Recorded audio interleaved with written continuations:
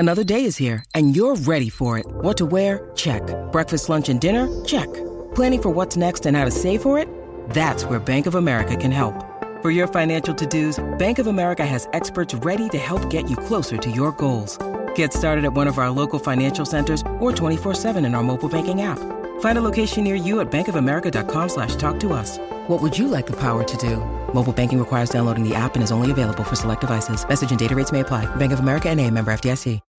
When you need mealtime inspiration, it's worth shopping Kroger, where you'll find over 30,000 mouth-watering choices that excite your inner foodie. And no matter what tasty choice you make, you'll enjoy our everyday low prices, plus extra ways to save, like digital coupons worth over $600 each week. You can also save up to $1 off per gallon at the pump with fuel points. More savings and more inspiring flavors make shopping Kroger worth it every time. Kroger, fresh for everyone. Fuel restrictions apply.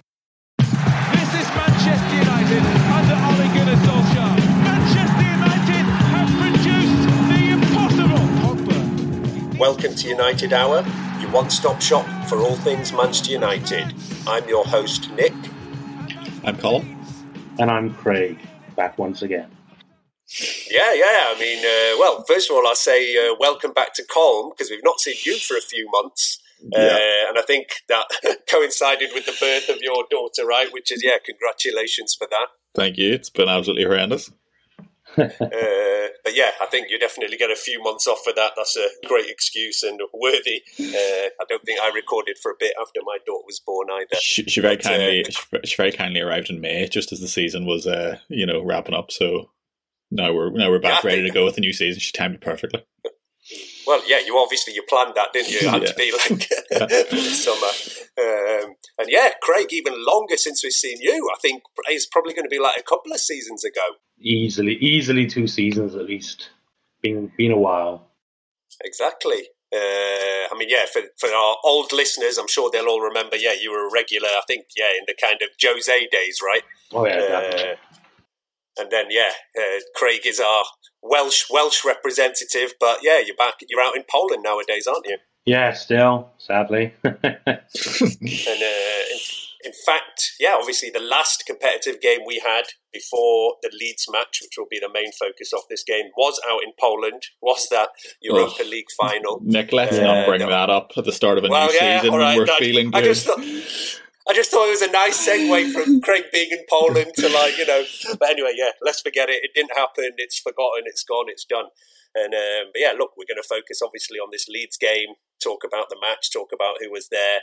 Look forward at the matches coming up. I was there, and you may be able to hear that my voice is slightly hoarse today. I'm also slightly hungover after doing a nice tour of the Manchester breweries yesterday. Any of the beer nerds listening out there, if you don't know already, make sure you check out Cloudwater and Pomona Island, the best of Manchester's beers at the moment, I'd say. Hopefully my voice does hold up for the rest of this podcast. But we'll divert to you guys otherwise, watching over there at home. Look, for me, obviously it was great to be back in the stadium. Tell me, when you're watching on telly, do you still feel a difference that all the fans were in there compared to how it was before? 100%. It's just, it almost puts it in a frame of reference of you got so used to COVID football that you were like, fans in, does it really make a difference? Still pretty good. And then you go back, you're not going to go and rewatch old games where fans were present, you know what I mean?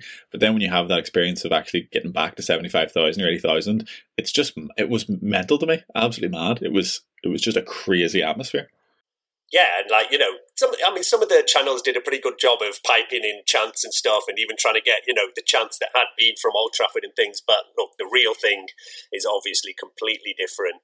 And I was so ecstatic to be back in there. I know some fans have been back in the ground. Obviously, there was that Fulham game with a limited capacity. Mm-hmm. A lot of fans did show up for those Glazer protests as well towards the end of last year.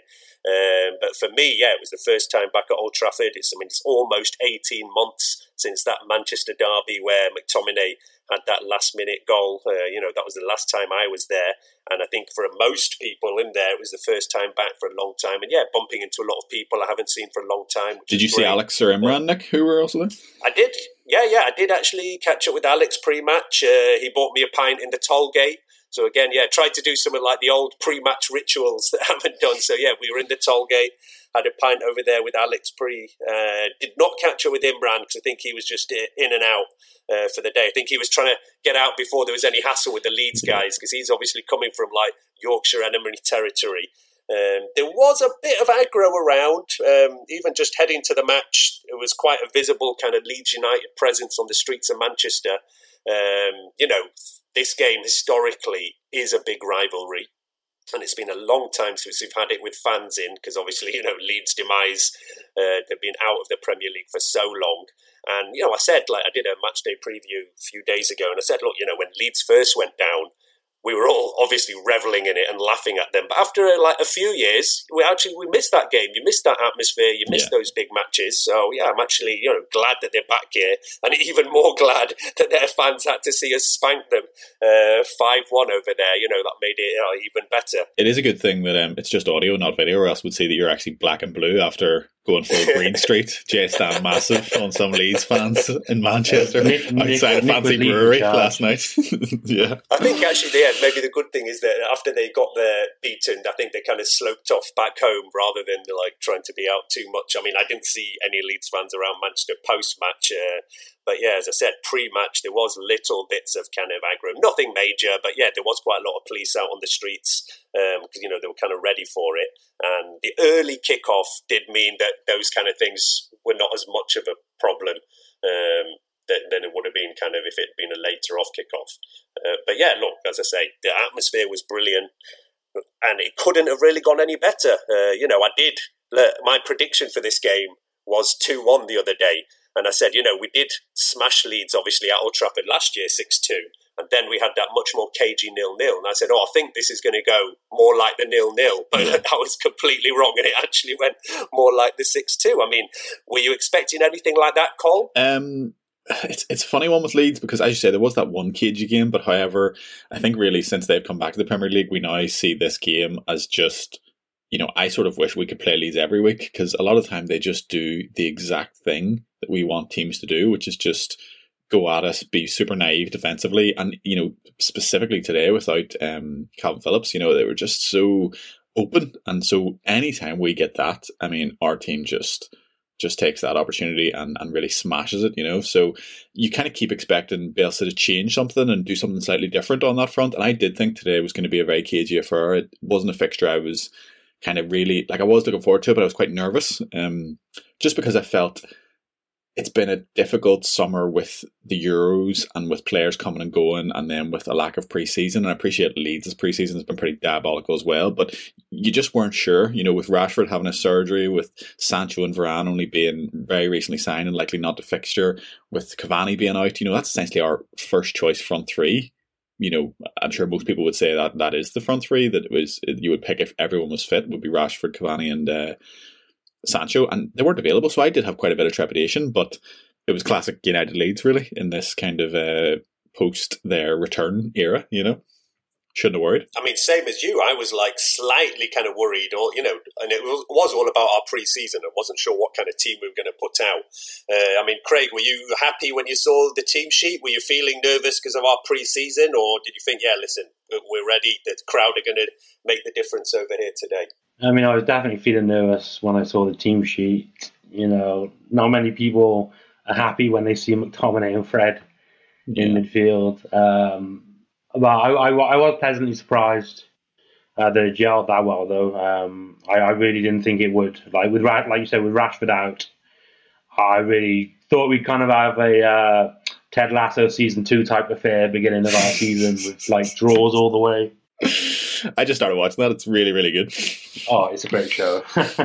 Yeah, and I think especially because during the preseason we kind of seen this Donny Matic, thing, and I think a lot of people thought that might be a good way forward. There was also talk of moving more towards a 4-3-3 or a formation change. So to kind of go back to the tried and tested, whilst I didn't think it was super surprising, I'm sure a lot of people might have thought, oh God, is that really what we want? But I mean, credit to Ole. It was absolutely what was required. I would say absolutely spot on in every regard. Yeah, look, like I said, it couldn't have gone much better. I think, yeah, we all had that kind of slight worries. And especially, because we had that awful start to the season last year. At the same time last year, we were losing to Crystal Palace, basically. Yeah. So, yeah, that's why we were all a bit worried about it. But, yeah, look, it just couldn't have been any better, really. As I said, and, for us as well, like I was in J stand. So we were attacking that end to start with. So to get, a goal to start right in front of us was brilliant to see. And yeah, I know, Colm, you've been in that end, and this summer now they have redone that. We're now fully like an official standing area with rail seats and everything. I mean, it didn't actually make that huge a difference because we've stood there for a couple of years anyhow. But, having that kind of bar in front of you, it does make it more comfortable. And plus the one thing that did happen was United allowed quite a lot of reorganisation in this kind of COVID time, and a lot of groups of fans have now come to sit together, where before you always used to be a bit split up with your mates because they were like reconfiguring that whole area. People are more together, and it has definitely made it a good atmosphere. But I think this match would have been a good atmosphere whatever happened, because it was Leeds, because it was the first match back after ages. So straight from the word go, everybody was like singing on it. Everybody was good. And I will say that, because it was something that came up a couple of podcasts ago about what kind of reception Paul Pogba was going to get. And he missed that chance early on, didn't he? Which was a relatively easy chance as well. Like, he should definitely be hitting the target minimum. And there was a few people getting on his back straight away. I mean, of course, his contract's still up in the air.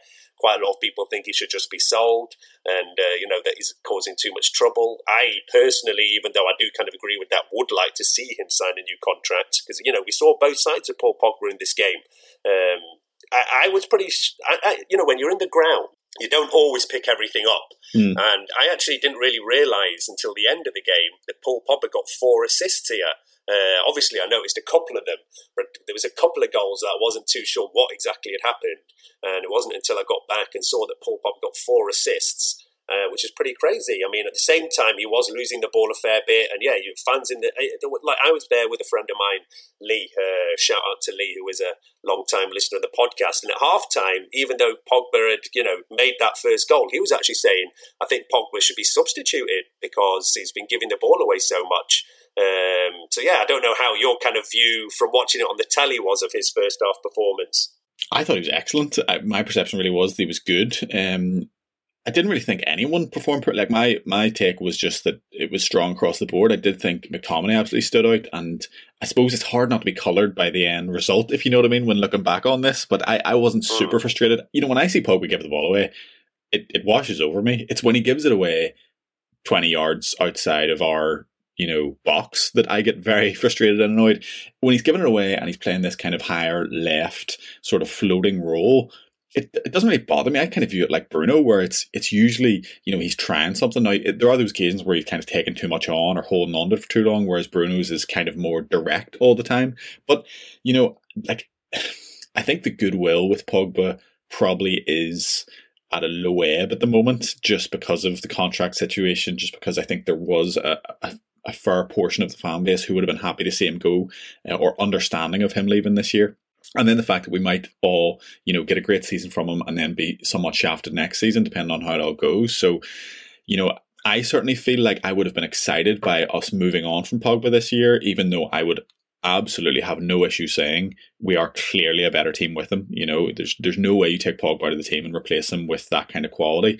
You just maybe move the team on a bit and find a bit more balance. But he was excellent yesterday. He really was. He was really on top of his game. And as I say, those little sort of throwaway passes and times where he gets caught, it doesn't really bother me. But I wouldn't be surprised if, not to talk about agendas and stuff like that, but the goodwill just mightn't be there for a lot of fans. And if it isn't always that scintillating in terms of 4 assists, it could get annoying. And also where he's going to play is still a thing, because that left wing sort of situation is a bit of an odd one still, and it's worked well and then worked very poorly in probably equal measure. So it's one that needs figured out. But I was delighted, and it was really cool, I thought, or really interesting that, as you said, maybe the fans were giving him a bit of stick, because every time he created an assist, Bruno was going mental, go and celebrate, but then turn around pointing to Pogba, pointing at Pogba but looking at the fans and saying that was all him, kind of thing, So I mean, I'm sure that the team want him there and want him playing like that, no doubt. Yeah, definitely. And I think you're right that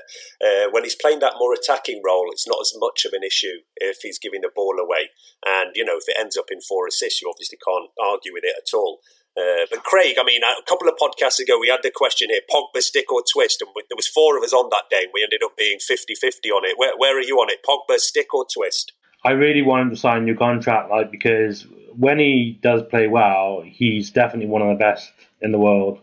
I just know that if we do end up losing him on the free, he's just going to absolutely pop off wherever he goes. Yeah. And everyone's just going to go crazy and think, God damn, we really should have renewed his contract. But it's going to be rough because obviously because of who his agent is and how greedy the agent is himself. It's going to be rough. He's definitely going to have the season of his life this year, I think. Playing for the contract kind of thing? Exactly. He's basically, this season's going to be one giant audition for him to tell all the clubs in the world, give me money. Yeah. And if he doesn't sign the contract by the end of September, I think he's gone next year, 100%. Yeah. And we're totally going to regret it, I just can't see him staying with us, even though I want him to. He's very hit and miss, but that's the thing. With his hits are way more than they impact us more than the misses do. I think it always comes back to that kind of thing of if you can't fit him in your team, that's kind of your problem. Do you know what I mean? Yeah. That's maybe a feeling of Ole or just us in general that it hasn't worked. Because he is that good, obviously. But the thing that, and this is just my issue with the Super League and certain players' wages and stuff like that, the money we're going to have to give him this year if he signs a contract will be eye-water.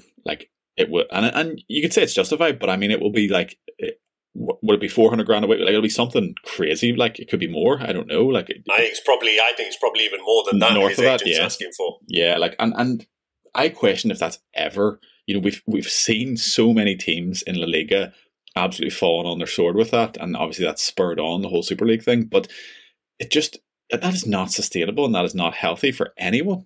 Take that money and give it to Haaland. At least you're going to get 10 years out of him or 5 years out of him or whatever. Do you know what I mean? That sum of money for anyone, never mind the fact that it's been a kind of tumultuous 6 years that he's been at the club so far, is difficult for me to kind of swallow. And that's nothing to do with Paul Pogba, that's to do with anyone, I think, I think the other thing is as well that if you agree to give Paul Pogba, whether, 400, 500,000 even, some reports are saying, then, the next time Marcus Rashford comes to renew his contract, he's going to say, well, you know what, I want that as well. Yeah. And that's where the problem comes, basically. You can't just have one player who's on I think, we had the Sanchez wage, the Pogba wage, and the De Gea wage, and I can't have any of them. Personally, I think De Gea is wildly overpaid, and I think Sanchez obviously ruined us for a few years, and it really took a lot of work to get back to an even keel around that, which we have done. And there's no point in just repeating the same mistake. Some players, yes, are probably worth paying for, and I'm sure they'll know, the P's and Q's on United's finances and what we can manage. But it just seems like a lot, Yeah, we'll see where we are over there. But yeah, look, I think 4 assists in a match is a crazy thing, though. Yeah, you can't really argue with it. Only ever done by 7 players. Yeah, four or more assists in a single Premier League game has been achieved by 7 or more players. Who do you think they are? And what is that? Is that Premier League history? Yeah, Premier League. Yeah, so they're all recent. They're all current. Not current, but they're all. You would know all the names. There's no crazy person who played in the 1920s. Yeah. Okay. I don't even know where to start with that. But yeah, if you talk about the kind of top assist makers, then you throw out, Giggs. Nope. No Giggs. No Ozil. Nope. There are 5 previous Arsenal players. Wow. 5 of the list played for Arsenal. Thierry Henry. No. Bergkamp. Yeah, Bergkamp's one. 3 Spaniards in this list, all who previously played for Arsenal. 3 Spaniards. One nearly lost his foot, tragically.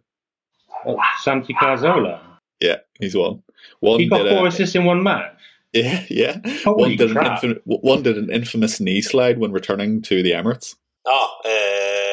Adebayor. Yeah, I know, that's a weird one. I can't believe that. Fabregas, Reyes, and Harry Kane is the other one, which I think was last season, wasn't it? Okay. Yeah, I should have probably got Fabregas, but yeah, a couple of random names. I can't believe 5 of them are Arsenal players. First of all, can we all take a moment just to laugh at Arsenal? I think I was almost as pleased with the Arsenal result as I was with the United result. It really was the perfect weekend. Like, it's just so hilarious that they are not taking any steps to remedy the issues at the club. It is genuinely bizarre. And also Brentford, it was really cool. Yeah, a great moment for them. First match back in the Premier League, and doing over what I guess for a long time. Brentford is just kind of Londonish area. So for them to do one over Arsenal, that I'm sure a lot of people in Brentford support Arsenal historically, would have been great for them. Did you see the photo of the old Brentford fan who's about 90-year-old, gurning his eyes out? Yeah, I saw that. Yeah. I mean, that's what football's all about, isn't it? Never would have imagined. Yeah, that is, and that's what's been great about all the fans being back in the stadium. And their next two fixtures, Man City and Chelsea as well. Is that their next two fixtures, Brentford, is it? Oh, for Arsenal? Yeah. So it's only going to it could only get more hilarious. Yeah, exactly. Yeah, my mate's an Arsenal fan, so I'm going to take the mick out of him so much. Yeah, it's just prime. Did you see the tie thing as well with Carragher? Yes, on that fan TV when he was just going on and embarrassed himself completely. I mean, I've got a couple of good friends who are Arsenal fans, and we used to have an annual bet who's going to finish higher, United or Arsenal. But it's been a couple of years where they were like, "No, we don't want to have that bet anymore." we're not renewing that one. Yeah, that was a standard thing, between United and Arsenal. And now they're like, "No, you're all right. We're not going to have that one." Listen, Nick, you've shamelessly skipped ahead of the Rafa Varane pre-match unveiling. You're right. Champions League Varane! Champions League Varane! Champions League Varane! Let's talk about Varane, and that was another great thing for being in the stadium over there. There'd been a lot of things, both of our Sancho and Varane signings, people were chomping at the bit for it to be officially announced. I think, nowadays, with all stuff with COVID, I think there is even issues nowadays with Brexit, where there's more paperwork between clubs in Europe than there used to be. I think there's all kinds of admin, and both were kind of delayed, but look, they finally did it on the pitch. Do you think that was tactical? Do you think that was kind of stalled to the first game of the season? Someone in commentary, one of the commentary on BT was saying, this is a masterclass for Manchester United and Ole to kind of set the tone here for the crowd. I think it was Joe Cole saying that will have been done on purpose. Have them come out before the match, absolutely get the fans electric, and then start the game. And it's is that just happenstance or is that tactical? Because it really the standing ovation was cool, I think probably it'd been quite delayed anyway, and it was probably only yesterday. The day before that, they might have been able to announce it. So maybe they just thought, look, another 24 hours, we can wait to make it official on the pitch. And it was a bit of a throwback to old days. This is how players used to get announced. Yeah. Nowadays, it's all more... social media, they have their special videos and whatever. In the old days, it was like that. And, I did post out on Twitter a few weeks ago where there's an Ole, when he was announced, he was just standing there in his jeans with the three other players. I think that summer it was Ronnie Johnson, Jordi Cruyff, Karol Poborski, Ole Gunnar Solskjaer. There was just one photo of all of them. Together. Some of them couldn't have even been bothered to change out of whatever. They'd just woken up in that morning. And that was it. There's your announcement. These are our 4 signings. That now, there's a whole videos, social media stuff. So it was nice to have it more of a bit of a throwback of the player unveiled on the pitch. Felt very classic. Yeah, exactly. Classic suit, classic walk out, no interview, just take a selfie and walk back in the team room, no problem. And that's one of the things that, we did so well, but we still have, Varane to come in, Sancho to come in, Cavani, Rashford. There's still De Gea, I don't know is he first choice, is Henderson first choice, so we still have to go over there.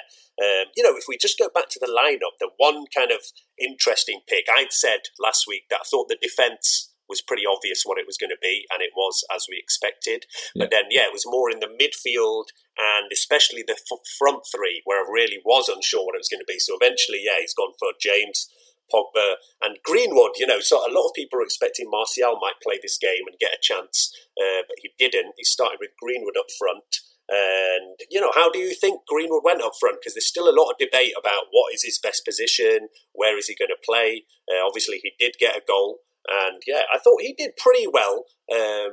But I sometimes see him that he's drifting and he's not always in that kind of what I'd say should be the number 9 position. And there was quite a few times where we had players in good positions and there was nobody in the box. And that's just one thing that I guess he needs to think about and play about, because, when he's been playing quite a bit on the right side, maybe he's just reverting to type and drifting over there a little bit and not always in that proper number 9 position.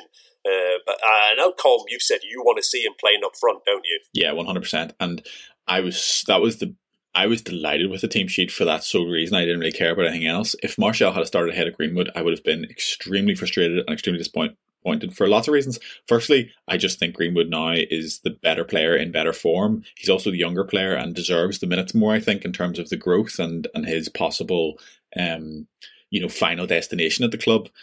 Secondly, I think he had a much better pre-season, scored a goal. First of all, Martial didn't, and looked sharper. I thought Martial couldn't even get himself up for pre-season. So, with the summer off, wasn't away with France, and I just again was slightly disappointed by that. So I was absolutely delighted to see him starting. It showed me that is the pecking order currently at the club. I don't think that's just a he's fitter right now thing. I think Ole just sees him as ahead of Martial and probably behind that front three that we've discussed in terms of Rashford, Sancho and Cavani.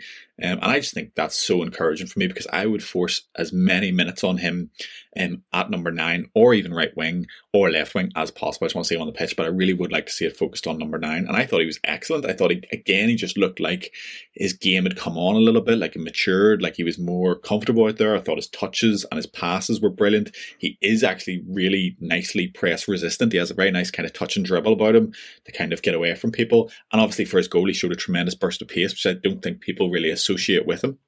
I do agree with you.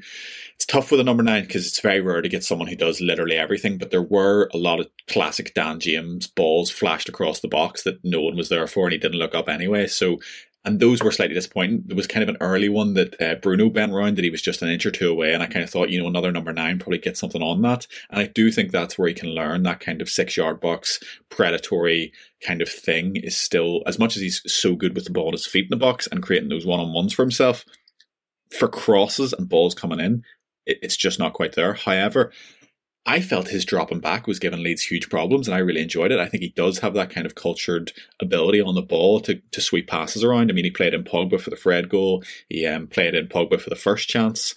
He really was linking the play extremely well. And also, I thought that created a really nice gap for Bruno to exploit in more of like a second striker rather than classic 10 kind of vibe. So he was really, you saw it for the Lindelof goal where Greenwood kind of stood and occupied the two centre-backs, and Bruno made that run unchecked. Lindelof bent in the great ball. So if Bruno can fill that space beyond him, and if there's runners going past him like Pogba did for the Fred goal and stuff, then I don't think it's as big of an issue. But I do sort of agree with you. That's kind of the only part of his game that I see is needing a lot of work, that kind of fox in the box, attaching himself on the end of crosses. But I thought he was class. I really did. I think he should be an absolute star. I really, really would like to see us hedge our bets with him and kind of put that faith in him. Yeah, and one thing, like as I said, sometimes when you're in the stadium, you don't always sometimes know whose assist was it and all, but you do also see some other bits that you maybe don't see when you're on the telly.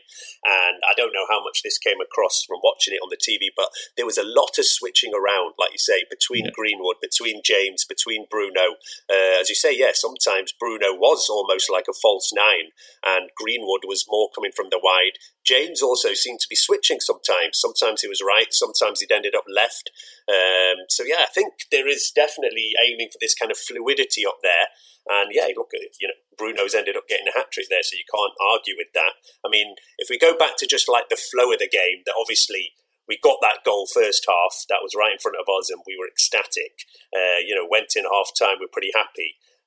Leeds then make that kind of change at half-time, go a bit more attacking, and immediately end up getting a goal. And, silenced our kind of bit of the crowd a bit. It was the first bit of the day where we weren't all singing, all just jubilant. And, Leeds had their kind of few minutes. Then thankfully it was only a few minutes because, we got straight back at them. That time we saw a great ball, obviously, from Pogba, and Greenwood finishes it. And then, the floodgates kind of opened. I think, Craig, one of the big questions is which was your favourite goal of the day? Honestly, probably controversial, but my favourite goal was actually Aylin's goal. I was going to say that. Yeah, it definitely is in the conversation, you know? Yeah, like he struck it so well, and like it just float. You see the float past the hair so easily. Yeah. But in terms of like our goals, it's between the Greenwood one and where Pogba played that long ball, and the third Fernandes one where Lindelof surprisingly played that long ball. Yeah. But I think the Fernandes one probably edges it just because of the power and shot that Fernandes did on it. Whereas Greenwood's one was like a lot easier to like score. Like Fernandes had to like turn and smash it, which definitely ended up looking a lot prettier. And shocking, I'm surprised that Lindelof played such a fantastic long ball for that. Like I didn't expect that of him really. The great thing about the Lindelof pass was that, like, he whipped it, he curled it round. It wasn't like, you see him a lot of time do that kind of sand wedge, ball, loft it over the top. But this was like a real kind of, I'm going to whip this into this corridor and get it behind the centre-backs. It really, really was. I wonder if he's, he's obviously the man who's possibly going to lose out to Varane. So, I mean, he played excellently yesterday. Well, Pogba's playing for the contract. Lindelof's trying to play for his place. Exactly. It's a bit more palatable, isn't it? No, we did see, I remember a couple of times last season where Lindelof were making these. Oh, he definitely has it in his locker. Yeah, 100%. Yeah. And Lindelof on the ball, I'm totally comfortable with. I've always been a big critic of Lindelof, but I'm totally comfortable with him on the ball. Yeah. He's good at that, and we've seen him do a couple of assists and a good balls to Rashford last season. I've always been had an issue with sometimes he gets out muscled, he's a bit slow, like balls bouncing around that he should be clearing. That's always been my problem. You're right. Yeah. He's like, the number one where his position is being challenged. And we saw this last season where Telles came in and, Luke Shaw stepped up. And maybe we'll see that. I think eventually there's no way that I don't think Lindelof can reach the level of Varane. But look, it can only be good for us if he is ready to push himself forward. Just to mention Telles, actually, that my seat has slightly moved this season because I said they've had this reorganisation in J-Stand to accommodate all the new standing area, and I'm now right at the back off that section. So right behind me are the executive boxes, and just two boxes to the left of me was actually Alex Telles sat in the box watching the match over there because he's obviously injured. And it was actually nice to see he got a bit involved in the crowd because, in these modern boxes, they have their kind of glass bit where they have all their, food or whatever drink inside. But the seats are actually outside of the box. Yeah. So they're right next to you when they come out. So Telles was sat just there, and he was actually quite, interacting with the fans. And there was one guy there who had a kid who must have only been, 6-7 years old. And Telles kind of at halftime said to him, send the kid up. And the kid went and just joined him for a photo kind of in his box over there. So it was nice to see him, getting involved there, interacting a bit with the crowd as well. Don't know when we'll see him back there because I think he's got quite a bad injury. Yeah. So we'll see from there. What goal did you think was the best thing? I really did like that Pogba pass and Greenwood finish, and just because as well Leeds had scored and just the timing of it. At that point, as I said, Leeds fans then started kind of getting excited that they're back in the game, and just to shut them up straight away. And that's the one that was my favourite, basically. Pogba. Through ball, looking for Greenwood. Greenwood gets away from Struijk. Greenwood's in here. Greenwood! Fabulous! Oh, what a goal! Mason Greenwood from the angle finds the corner, and United ahead again. What a move! My only issue with that goal is definitely up there, and because it's Greenwood, I like it even more because the pass is like he takes it so in stride, and it's maybe just 2 inches in front of the defender, and yet that 2 inches is completely fatal. Greenwood then takes several brilliant touches, and the finish is in off the post around the back of the net kind of thing. It's very pleasing.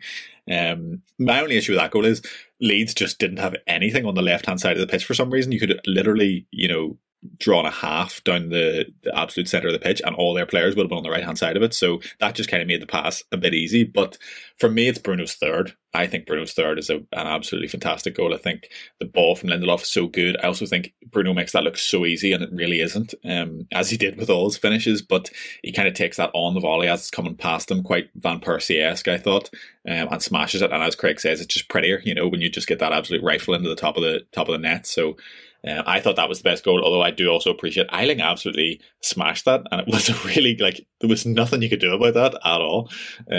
So, like, a game full of good goals, because, you know, typically, if we scored the Fred goal, I would be like, what an amazing goal. I thought the first goal was a brilliant goal, you know, in terms of Pogba's little sort of just cushion chip pass and then Bruno's touch to get it away from the defender. You know, all the goals were such high quality that really only in that game would you think, oh, that wasn't the best goal, because any other day we'd be delighted to score goals of that quality. No, definitely. And as I say, it all went brilliantly for that first day. Couldn't have gone any better for us. We're now sat top of the league. And, you know, Craig, you did mention it earlier that there is, when this team sheet was out, you know, we were just chatting about it before, and the players where people are like, oh, you know, McFred gets a lot of moans. As well, Dan James still gets a lot of moans. I mean, I totally did expect him to start. I was not surprised by that at all.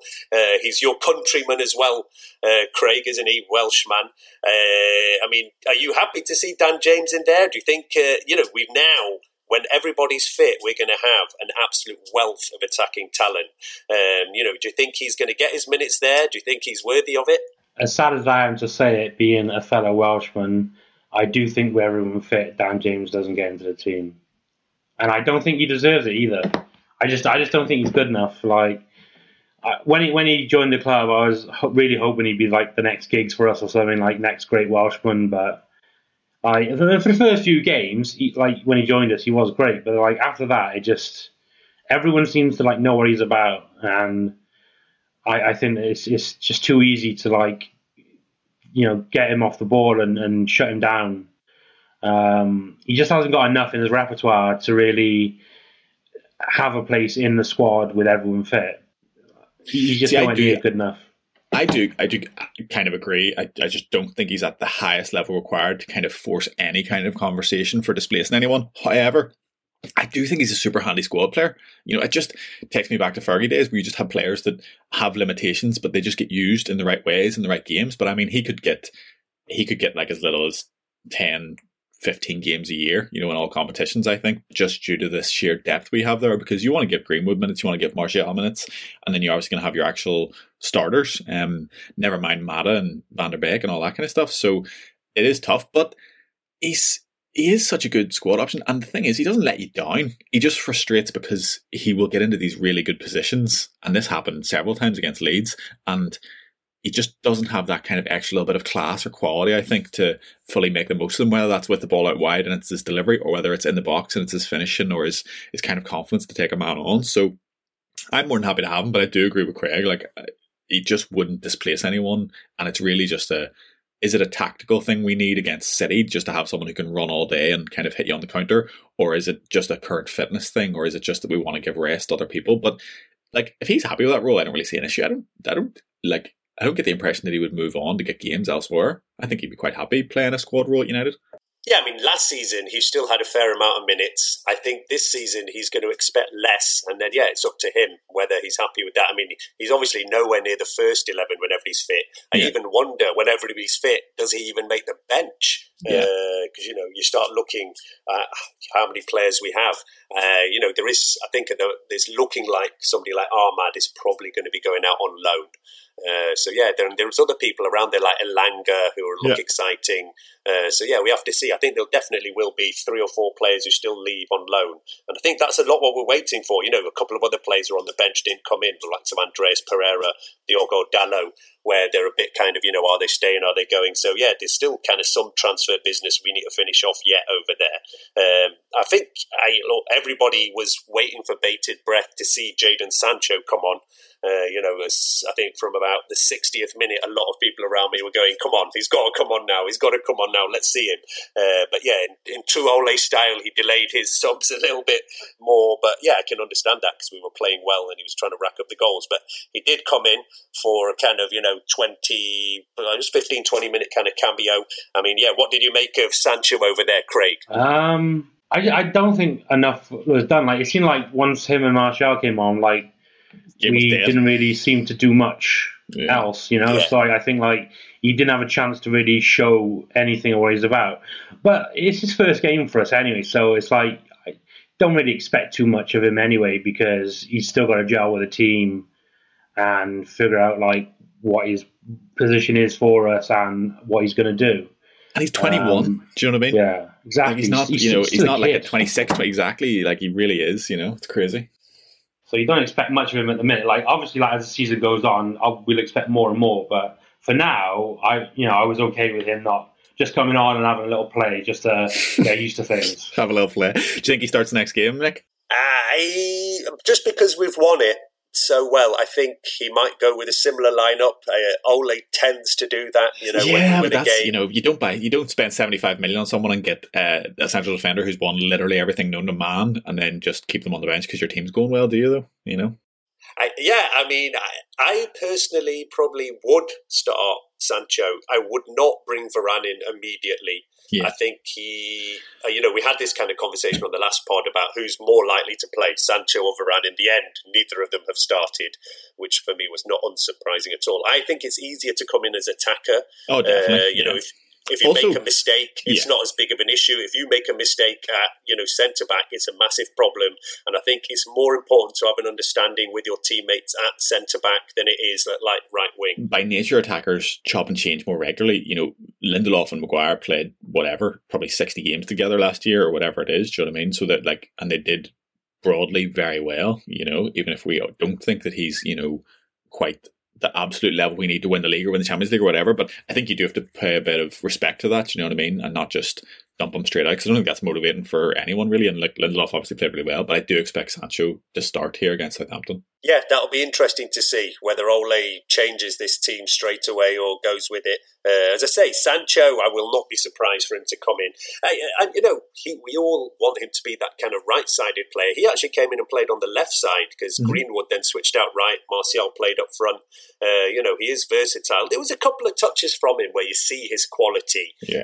But, he was only there for kind of 15 minutes. It wasn't enough time for him to really make an impact. But yeah, look, let's see. Ole will slowly, definitely introduce these players. And I think it'll be like a full month before we get close to what I would say is our first 11. Cavani is only just back, in the country.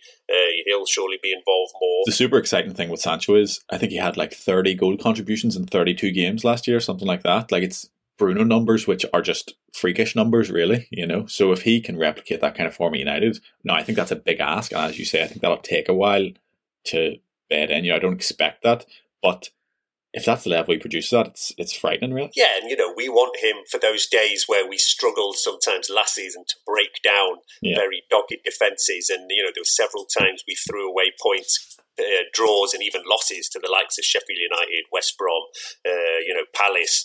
These are the games where we hope somebody like that does make the difference and does get us closer to being top of the league.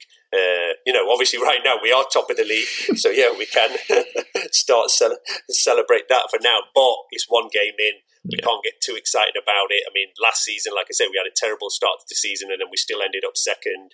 Long way to go. But you start well, and that can make the difference. City will be City Spurs later on today. We're recording this on Sunday morning.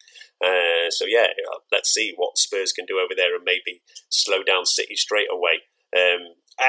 Southampton is our next match. We have a couple of away games now, and then we have on paper. This was probably the most difficult game to our start of the season. This Leeds game was the one I was most worried about looking at our opening kind of 5-6 fixtures. Yeah. 6 out of 6, 18 points, non-negotiable.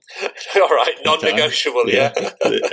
utter failure, anything else, But as you say, it's favourable. It absolutely is favourable. Yeah, we couldn't have really asked for, better. At the start of the season, there is always some random results, so you can't say anything is easy. But yeah, you're just talking about on paper.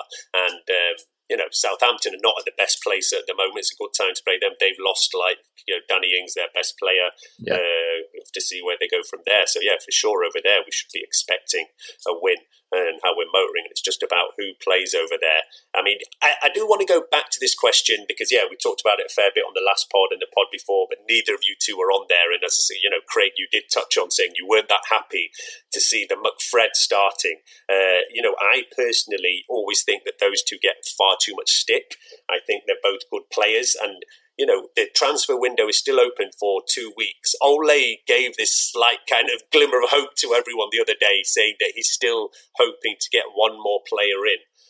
I personally think that he's still talking about maybe Kieran Trippier coming in, and that would probably mean Diogo Dalot going out. But I think everybody is hoping for a new midfielder. Is that still your hope, Craig? You think that's still where we're weak? Yeah, I mean, for me, the McFred thing was more Fred than Muck, because you know me, I'm a big fan of McTominay. Yeah. So it's the Fred's definitely the weak link, and I definitely do think we need another midfielder, because we need someone more for the defensive mid role, because Matic is getting on now, and we've probably got half a season out of him, I think, at most. So we definitely need someone more there who can be in front of the defense and make that more solid. I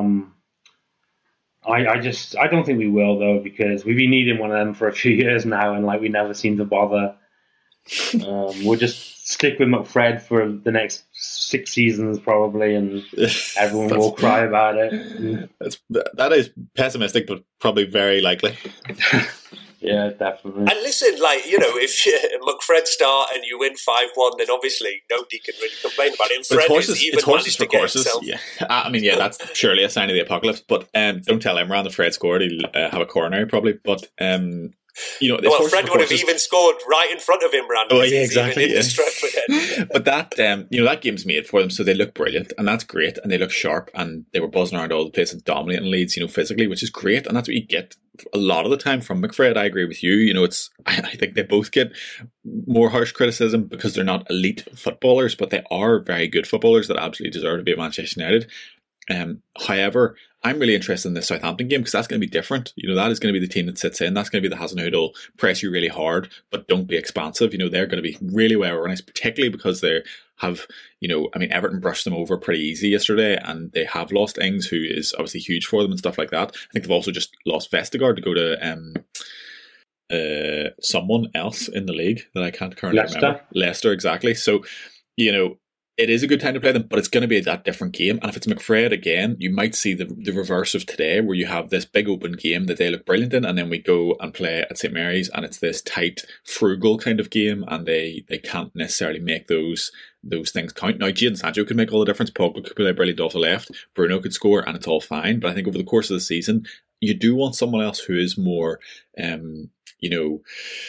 ball playing, I think. And I just think going by Ruben Neves, is that crazy? Because I just don't understand. If he's available for 30 to 40 million, and I don't think there's a DM out there, I don't think Declan Rice is necessarily worth what you'd have to pay for him. I don't know that you get Ndidi for anything less than 80 or 90 million. I think if we give Leicester any more money, we may as well just pay other players' wages as well. So I just don't see where you're getting that kind of destroyer DM. And I'm not sure that's exactly what we need.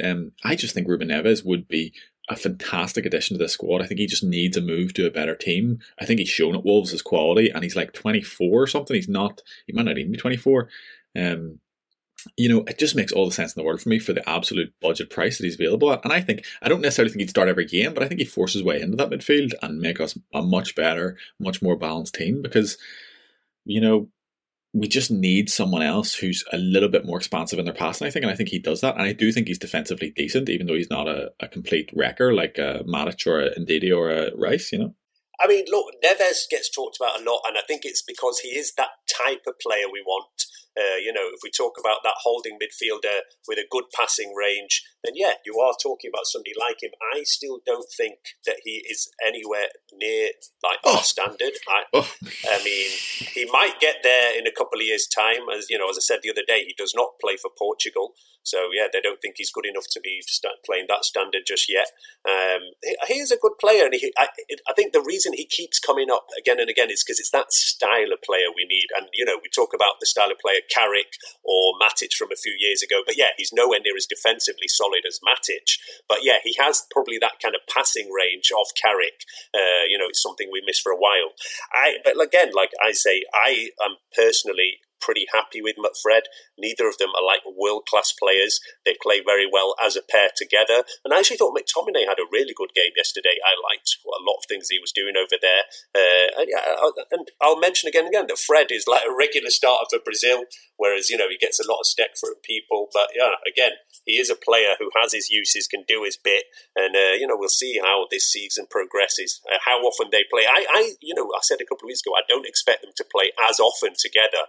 We have still started with them over here, and it will be interesting to see if Ole does change it up for that Southampton game or sticks with it again. Van der Beek's the other unknown quantity. He's stacked on 3.6 kilograms of pure muscle during the off-season and is ready to dominate the English Premier League midfields, I think. So it'd be interesting to see how he gets trotted out. He did look all right in pre-season in that kind of role, but I just still think we need an actual midfielder, and that's a bit of a nightmare for Van der Beek, but I think we need an actual midfielder. And I just think for the price, because I agree with you, I think McFred and Pogba, can play in midfield at times, absolutely. You still have Matic, who I think still has something to give this year, although I agree with Craig's probably lesser than more often. But there's good options there. It just needs a little bit more depth or something a little bit different than what everyone else provides. And I think he does that for a very, we're not going to go, I don't think we're going to spend 60, 70, 80 million on someone this year, so do you want someone who's very passable and could grow into the team extremely well and is already familiar with the league and has been extremely impressive, extremely young, at 30 million? Or do you want no one? Or do you want to wait next year and, spend even more money on Camavinga or whoever it is, Yeah, and I mean, as well, Van der Beek, I think, is one of the reasons why we will not bring in a midfielder, because I think he still needs to be given his chance to see what he can do. I actually think that Van der Beek has a lot of the attributes of somebody like Neves. His passing range is good. As you talk about, everybody's saying he's bulked up. He's trying to come in and be, a bit of a stronger defensive player. And I actually think that on the defensive side, from what I've seen of him, he wasn't too bad anyway. In the few times we saw him play around like number 8, I thought he looked strongish on the ball. He wasn't getting knocked off or anything like that. It wasn't really a worry. And I think Van der Beek will be given a chance to play himself and be more involved, to play more minutes in this team. And that's why we're not going to see a midfielder come in this window, to disappoint all those people out there. I think we are, Nick. Ole was just so coy about it, and I don't think he's normally so tight-lipped about those things, and it was a wee bit cheeky, so I think there's something rumbling. Maybe we're going to steal Renato Sanchez off the back of Liverpool or whoever he's maybe going to go to. Who knows? No, look, let's see. Well, like I said, Ole did say he's working on somebody, and I still think that's Trippier personally. Nah, I think Dallow's staying. Yeah, and I'm actually okay with Dalot staying, as I'd said myself. I know Reece was very scathing of him last week and doesn't think he's anywhere near the quality. But he might not be, but he's only going to get 5 games anyway. Ole will play Aaron Wan-Bissaka 95% of the time. So if Atletico want 30 million for Trippier, it's a complete waste. It is a complete waste because, I actually think Trippier could displace Aaron Wan-Bissaka if all things were considered equal. But if you've spent £50 million on Aaron Wan-Bissaka, played very well yesterday, can't criticise him at all, Ashwin, for that, as he listens and gets upset. But, I just don't see us giving meaningful minutes to any other right back, and therefore Dalot is as good as anyone because he's already at the club, and just spend that money on a midfielder. It's clearly the more pressing need. I do actually, agree with that it would be a bigger upgrade if we bring in a midfielder. Dalot, he can cover left back as well. At the moment, he's the cover for both sides because Telles is out. So at the moment he's there. But Trippier can also play both sides. So that's between them, it's not too much of an issue. I actually, the only slight thing I regretted from the match yesterday was not making Bruno the captain of my fantasy Premier League team. But actually had Salah as captain, who ended up doing pretty well himself, and I've had a good start over there. I think Colmer, you are our reigning. Was Champ. It you or Alex who won it? I think it was me. I think it was you in the end. I think Alex I had a strong week as well. I had a strong week as well, Nick. Imran captained Iheanacho by mistake, so he's already out basically. But I think we'll throw a link to the league in the Discord or whatever to make sure anyone else can join. Just give us some competition. Yeah, definitely. As I say, Colm is our reigning fantasy Premier League champion from last season. I've had a pretty good start, but I am going to give out the code for our league code this year and open it up to our listeners. And I will say, if any of you can beat us. There will be a prize on offer. I don't know what yet. Maybe I think I have to hit up Manscaped or something like that. I'll find something from somewhere for you. If any one of you can beat us out there, I win. I'm not going to put the code out on social media or anything, so I want to make sure it's just our actual listeners who get on there. I will mention right now, so if you've got an FPL team, the United Hour League, the code is PX57IZ. I will put that out to our Patreon subscribers. Like I said, I want to make sure it's only our actual listeners who get on this, because we did put this out on Twitter a couple of years ago and there was all sorts of people who joined. You're worried about Russian bots, are you? Yeah, I want to get over there. Craig, are you in the Fantasy Premier League this year? No, because I was about to say that anyone who would join would actually definitely beat me, because I'm rubbish at Fantasy League, because I will play it and for the first few weeks I'll do all the changes and stuff. I'll get some decent points, and then after a few weeks I just forget about it. And so my team remains unchanged for the rest of the season. Scottish/Canadian Dave, I looked at his team last night and there was like 8 of them weren't playing. 8 of them were like red injured, like just picking. I was like, this is the first week, mate, like what was the point? See, that's me on week 4. Yeah, and I can even understand it on week 4. But yeah, I mean, come on, David, you're letting us down. You're making us look bad. Yeah, this is we're supposed to be showing our extra knowledge here of the fantasy football. But yeah, as I say, if you want to join the FPL League, see if you can beat us. There'll be a prize on offer. It's PX57IZ. And look, I will get some predictions for you for this Southampton game. Before I do, I did just mention them there. I need to do my 60-second blurb for our sponsors, Manscaped. One thing I do need to give some credit to Manscaped too is they're making more of an effort to make their blurbs kind of football relevant nowadays, which I like, because when we started with these guys, it was all about American sports and stuff like that, and I think they're doing pretty well over here in the UK now. So here's my Manscaped blurb. Thought this summer off Euro football was fun? Well, footy is back, and our friends at Manscaped are here with a masterclass to get you ready for this season. The leaders in men's grooming have done it again, and they've just launched their 4th generation performance package. Included is their new Lawnmower 4.0 trimmer. The 4.0 will even get Paris Saint-Germain fans jealous of your well-groomed package. So join the 2 million men. Join the 2 million men worldwide who trust Manscaped. Use the code UnitedHour to get your 20% off and free shipping. As I say, we've all had that 3.0 package. I think, Craig, we've not managed to get one out to you in Poland yet, have we? Maybe we'll see. I think they said now, actually, before it was like UK, US, but now they are distributing all around Europe. So, let's see if we can get you a package out. Craig is a hard man also. I happen to know that for a fact. Yeah, I didn't feel right having one, being as I wasn't on the podcast for a while. For 3 years. Yeah. It's all right. Don't want to have the advantages that come with being on the pod when I'm not on the pod, Well, look, Craig, you were solid in there for years when we didn't have any sponsorship or anything like that. So, you've done your minutes from back in the day. You even recorded a few ads with Colm.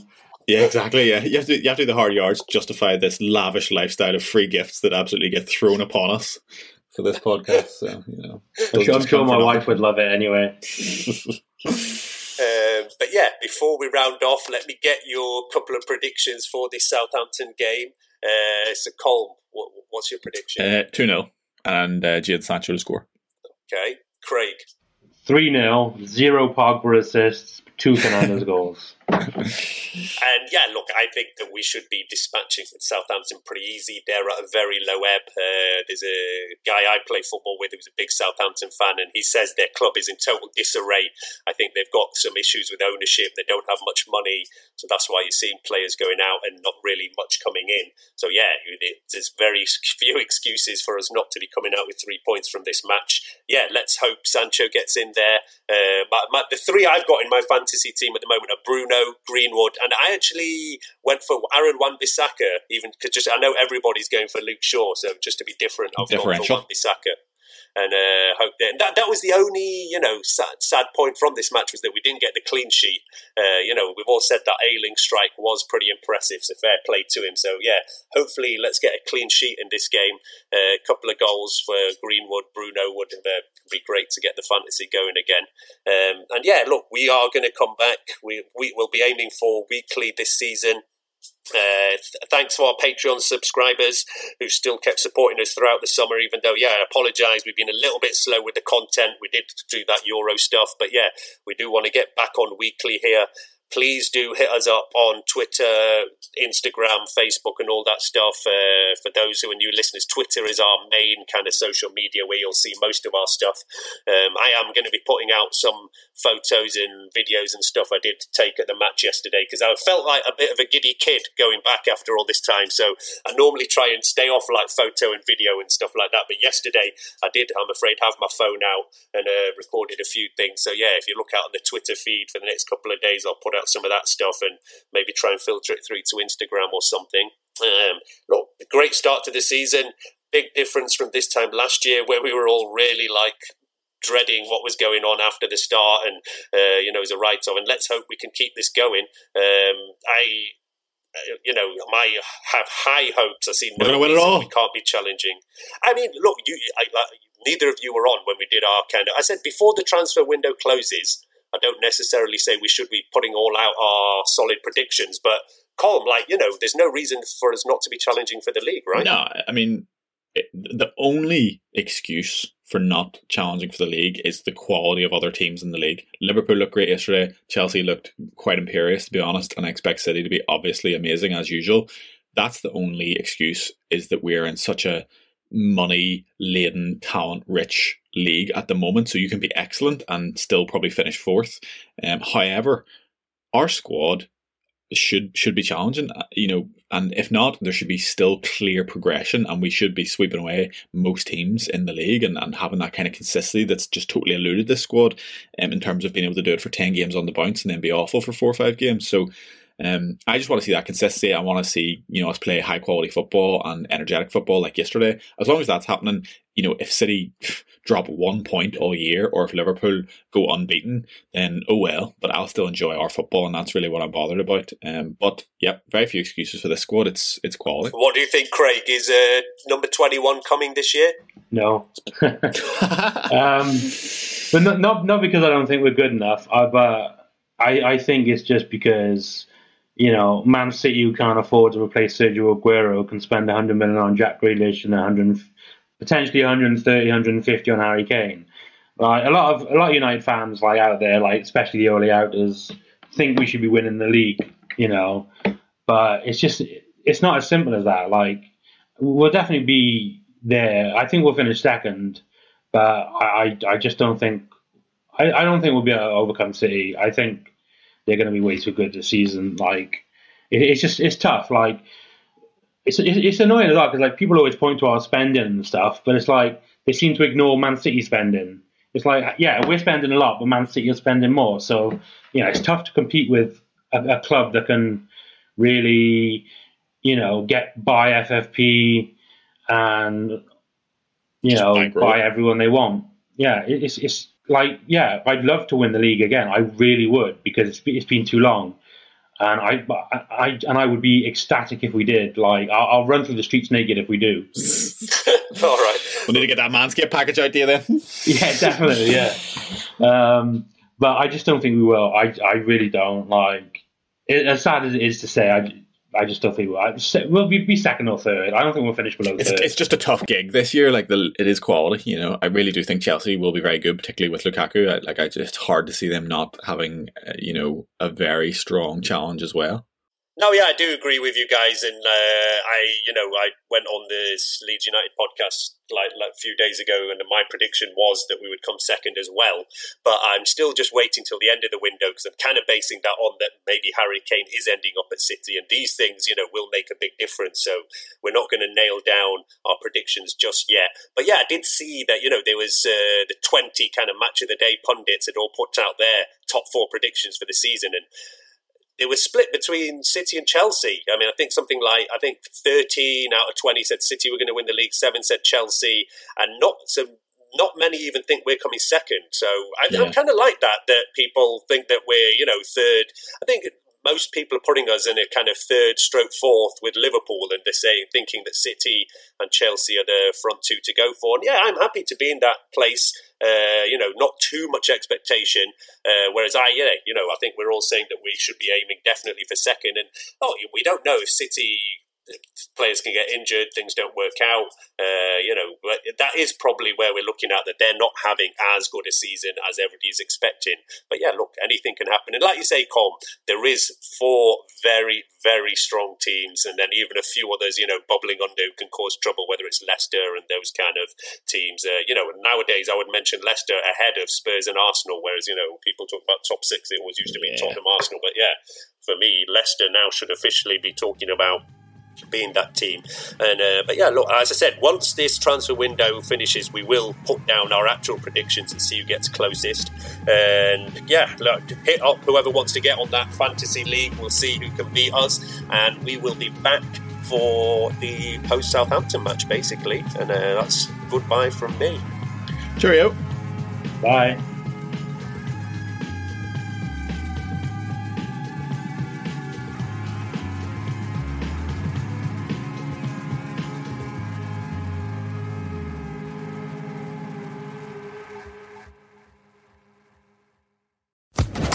Social Podcast Network.